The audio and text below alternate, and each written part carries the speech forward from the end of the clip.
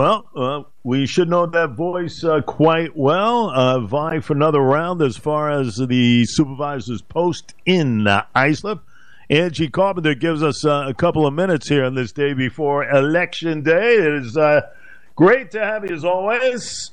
And more than many out there, Ms. Carpenter, are used to this type of process, correct? Oh, yeah. Good morning, Jay. How are you? And how is everyone out there? We are all good. All good as far as the preparation. Go ahead, give me a sense. Well, I don't think there's anything that we could have done for this campaign to make, to have worked any harder. However, the work is in the years before the campaign. The work is every single day when you go to the office, when you work hard, when you care about what you do, and you deliver to the people, and you fix the roads, and you plow the roads, and you fix the potholes, and you improve your parks, and you can look back. And, sometimes you have to stop and look back to see what you've accomplished, because you get so consumed in doing every single day that you don't realize what you've gotten done until you start to kind of list it. Oh, it's campaign time. What have we done? Holy cow, we really got a lot done. So I'm really proud of everything that's been accomplished by this incredible team of experienced, caring people at the town of Islip. And God willing, with the support and confidence of the voters, and hope everyone gets to the polls tomorrow, if they've already, not voted, that they'll support what we've been doing so that we can continue for another 4 years. Go. You have such a long history in serving the public. What are you most proud of as far as Islip? You've accomplished a lot, but give me maybe 3, 4, 5 of the top situations involved in which, you have kind of turned things around in a very positive way. What would those be? Well, I would say delivering services to the people, the parks. I mean, we have done an incredible job in improving the parks, bringing them to a level they've never been to before. Roberto Clemente, brand new swimming pool, brand new spray park, skateboard park. Ross Park, we did a ribbon cutting about 2 weeks ago. That was Needle Park. It was filled with drug dealers. It was overrun with all kinds of paraphernalia, including sofas and beds and everything buried in the woods. Well, we cleared out the woods, and we actually put, paved parking on the park so that people could park, take their cars and drive there. We put a gorgeous playground in there, gazebo. Working with Assemblyman Phil Ramos, who got us some grant money, we were able to put this lovely gazebo, and we're looking forward to concerts and community events happening there. Last night, the park, we put new fencing around the park, and like every other park in the town, it closes at dusk. So you don't have, you're not encouraging inappropriate behavior and things happening in the park that destroy the park. And last night, I was coming back from an event, and I said, I was with someone driving, and said, I hope they close the gate because this is new. We just opened it, and the gate was still open. So we called the park rangers, and they were sending someone down because it had just started turning dark. But there was a family in there, husband and wife and 3 little kids, and they were, in the area with the playground and the swings. And I got out and I was chatting with them, and they live in Brentwood, and they were so excited to have this wonderful community park. And that was what this was all about, giving this park back to the people. We all pay taxes, and the taxes are high, and but you have to look at your tax bill and break it down. And what are you getting for your taxes? What are you getting from the town? Our portion of the tax bill is about 5 or 6%. We're, taking care of the parks, our buildings, bringing programs, our senior centers. I had a woman yesterday say, "Oh my God, I love what you're doing with the seniors. There's so much going on." This is a lifeline for our seniors, the programming that we do there. And then the concerts in the park and the drive-in movies that we brought. These are all things, the Seafest at the Bayshore Marina. These are things that were not there before. Yes, we had some senior programming, but not to the level that we have it now. Bringing, Northwell or Good Sam in to do flu shots for our seniors and give them counseling on, good eating habits and so forth. I mean, there's just so much. The airport, bringing 2 new airlines in and still having it be a wonderful customer experience, not having it be overcrowded, not having it be a burden on the neighbors. I mean, everything that we've done, we've brought, more housing into the town. Everyone's, screaming about affordable housing. We've brought some really good developments in. But with everything going forward, I keep saying it has to be something the community embraces. It has to be something the community wants. And I've told developers time and time again, you have a project, that's great. You go into the community. I want the community at a town board meeting, at a change of zone meeting, to say, we want this. We want you to vote for this. I don't want, communities coming out saying, I don't want this, So there is a balance. You can reach it, and it takes a lot of work. It really does. But, I'm up to it. Our team is up to it. As I said earlier, God willing, the voters see fit to give me another 4 years because there's a lot more exciting things ahead for our wonderful town of Islip.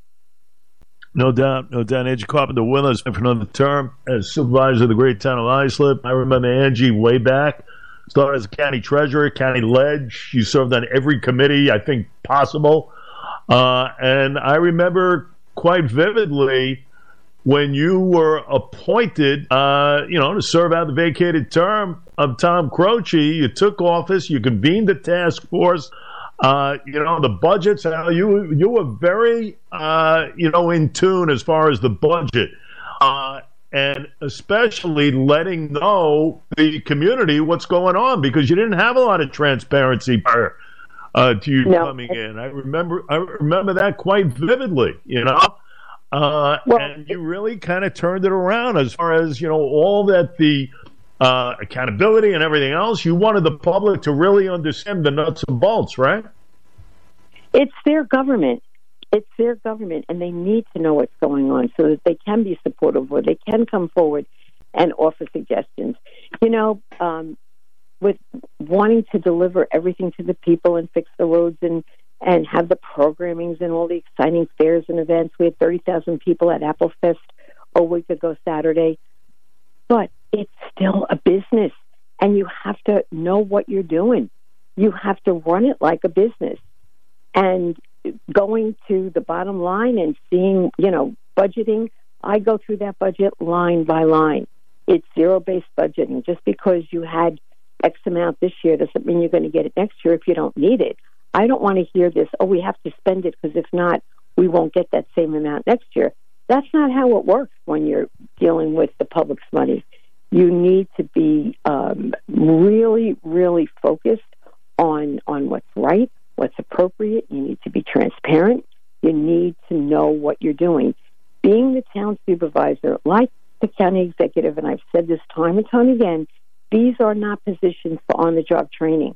These are positions, these are jobs that you've got to bring experience, know-how, dedication, commitment, energy, a desire to really serve the people. And I have it, Ed Romaine has it, and as I said, and I'll keep saying it's in God's hands, but hopefully the voters will see, what will serve them best. Angie Carpenter with us. A lot of people forget, and you and I really haven't spoken about this a lot. When you were sworn in, which was, 8 years ago, right? 2015 it was. 2015, yep. Yeah. Mm-hmm. You were the first, I think I'm right in saying this, you were the first woman supervisor of the town of Islip. And you're talking about a 300-plus year history here, folks, to fill the vacancy of the top leader there. And I think I'm right in saying that, but what has that all meant to you? It was really ironic. I didn't really think much about being the first female until I was being sworn in, and I was walking into the town boardroom, and somebody said to me, "You're making history." And I said, "Wow, I kind of forgot about that." And I was standing there, my right hand raised to do right by the people, and I'm looking up on the wall where you've got the pictures of all the past supervisors, and they were all male.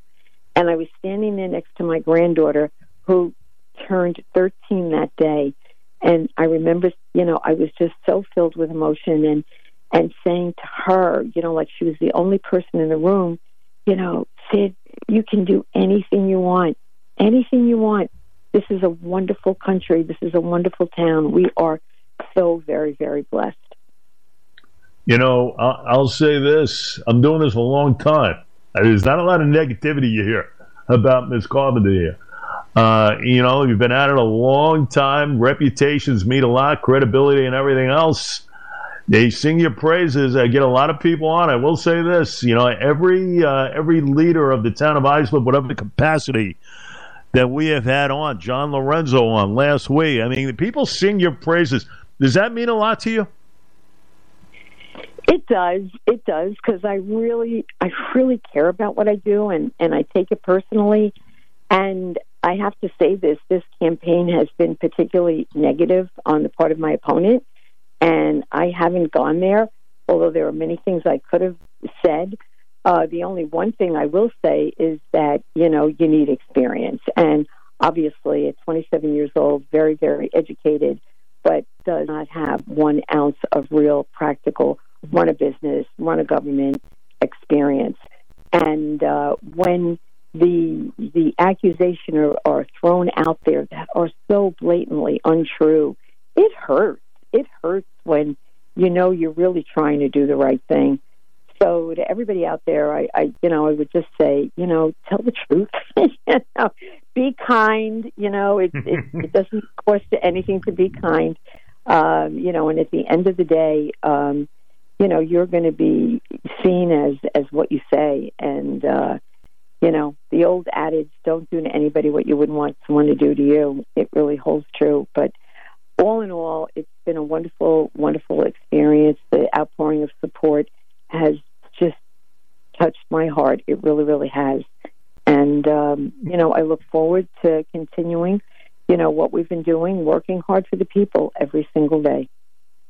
And Angie, I'll say this, experience means a lot. I mean, this is not an on-the-job type training deal. And, the same thing holds for the county executive spot. I mean, it means a lot, that experience to bring into the office, because, as we have gotten along here over the years, you can get a sense with all the problems, even post-COVID stuff, that things really need to be in check, and it's those with experience that can attack it the right way. You have the experience. You also have the passion and everything else.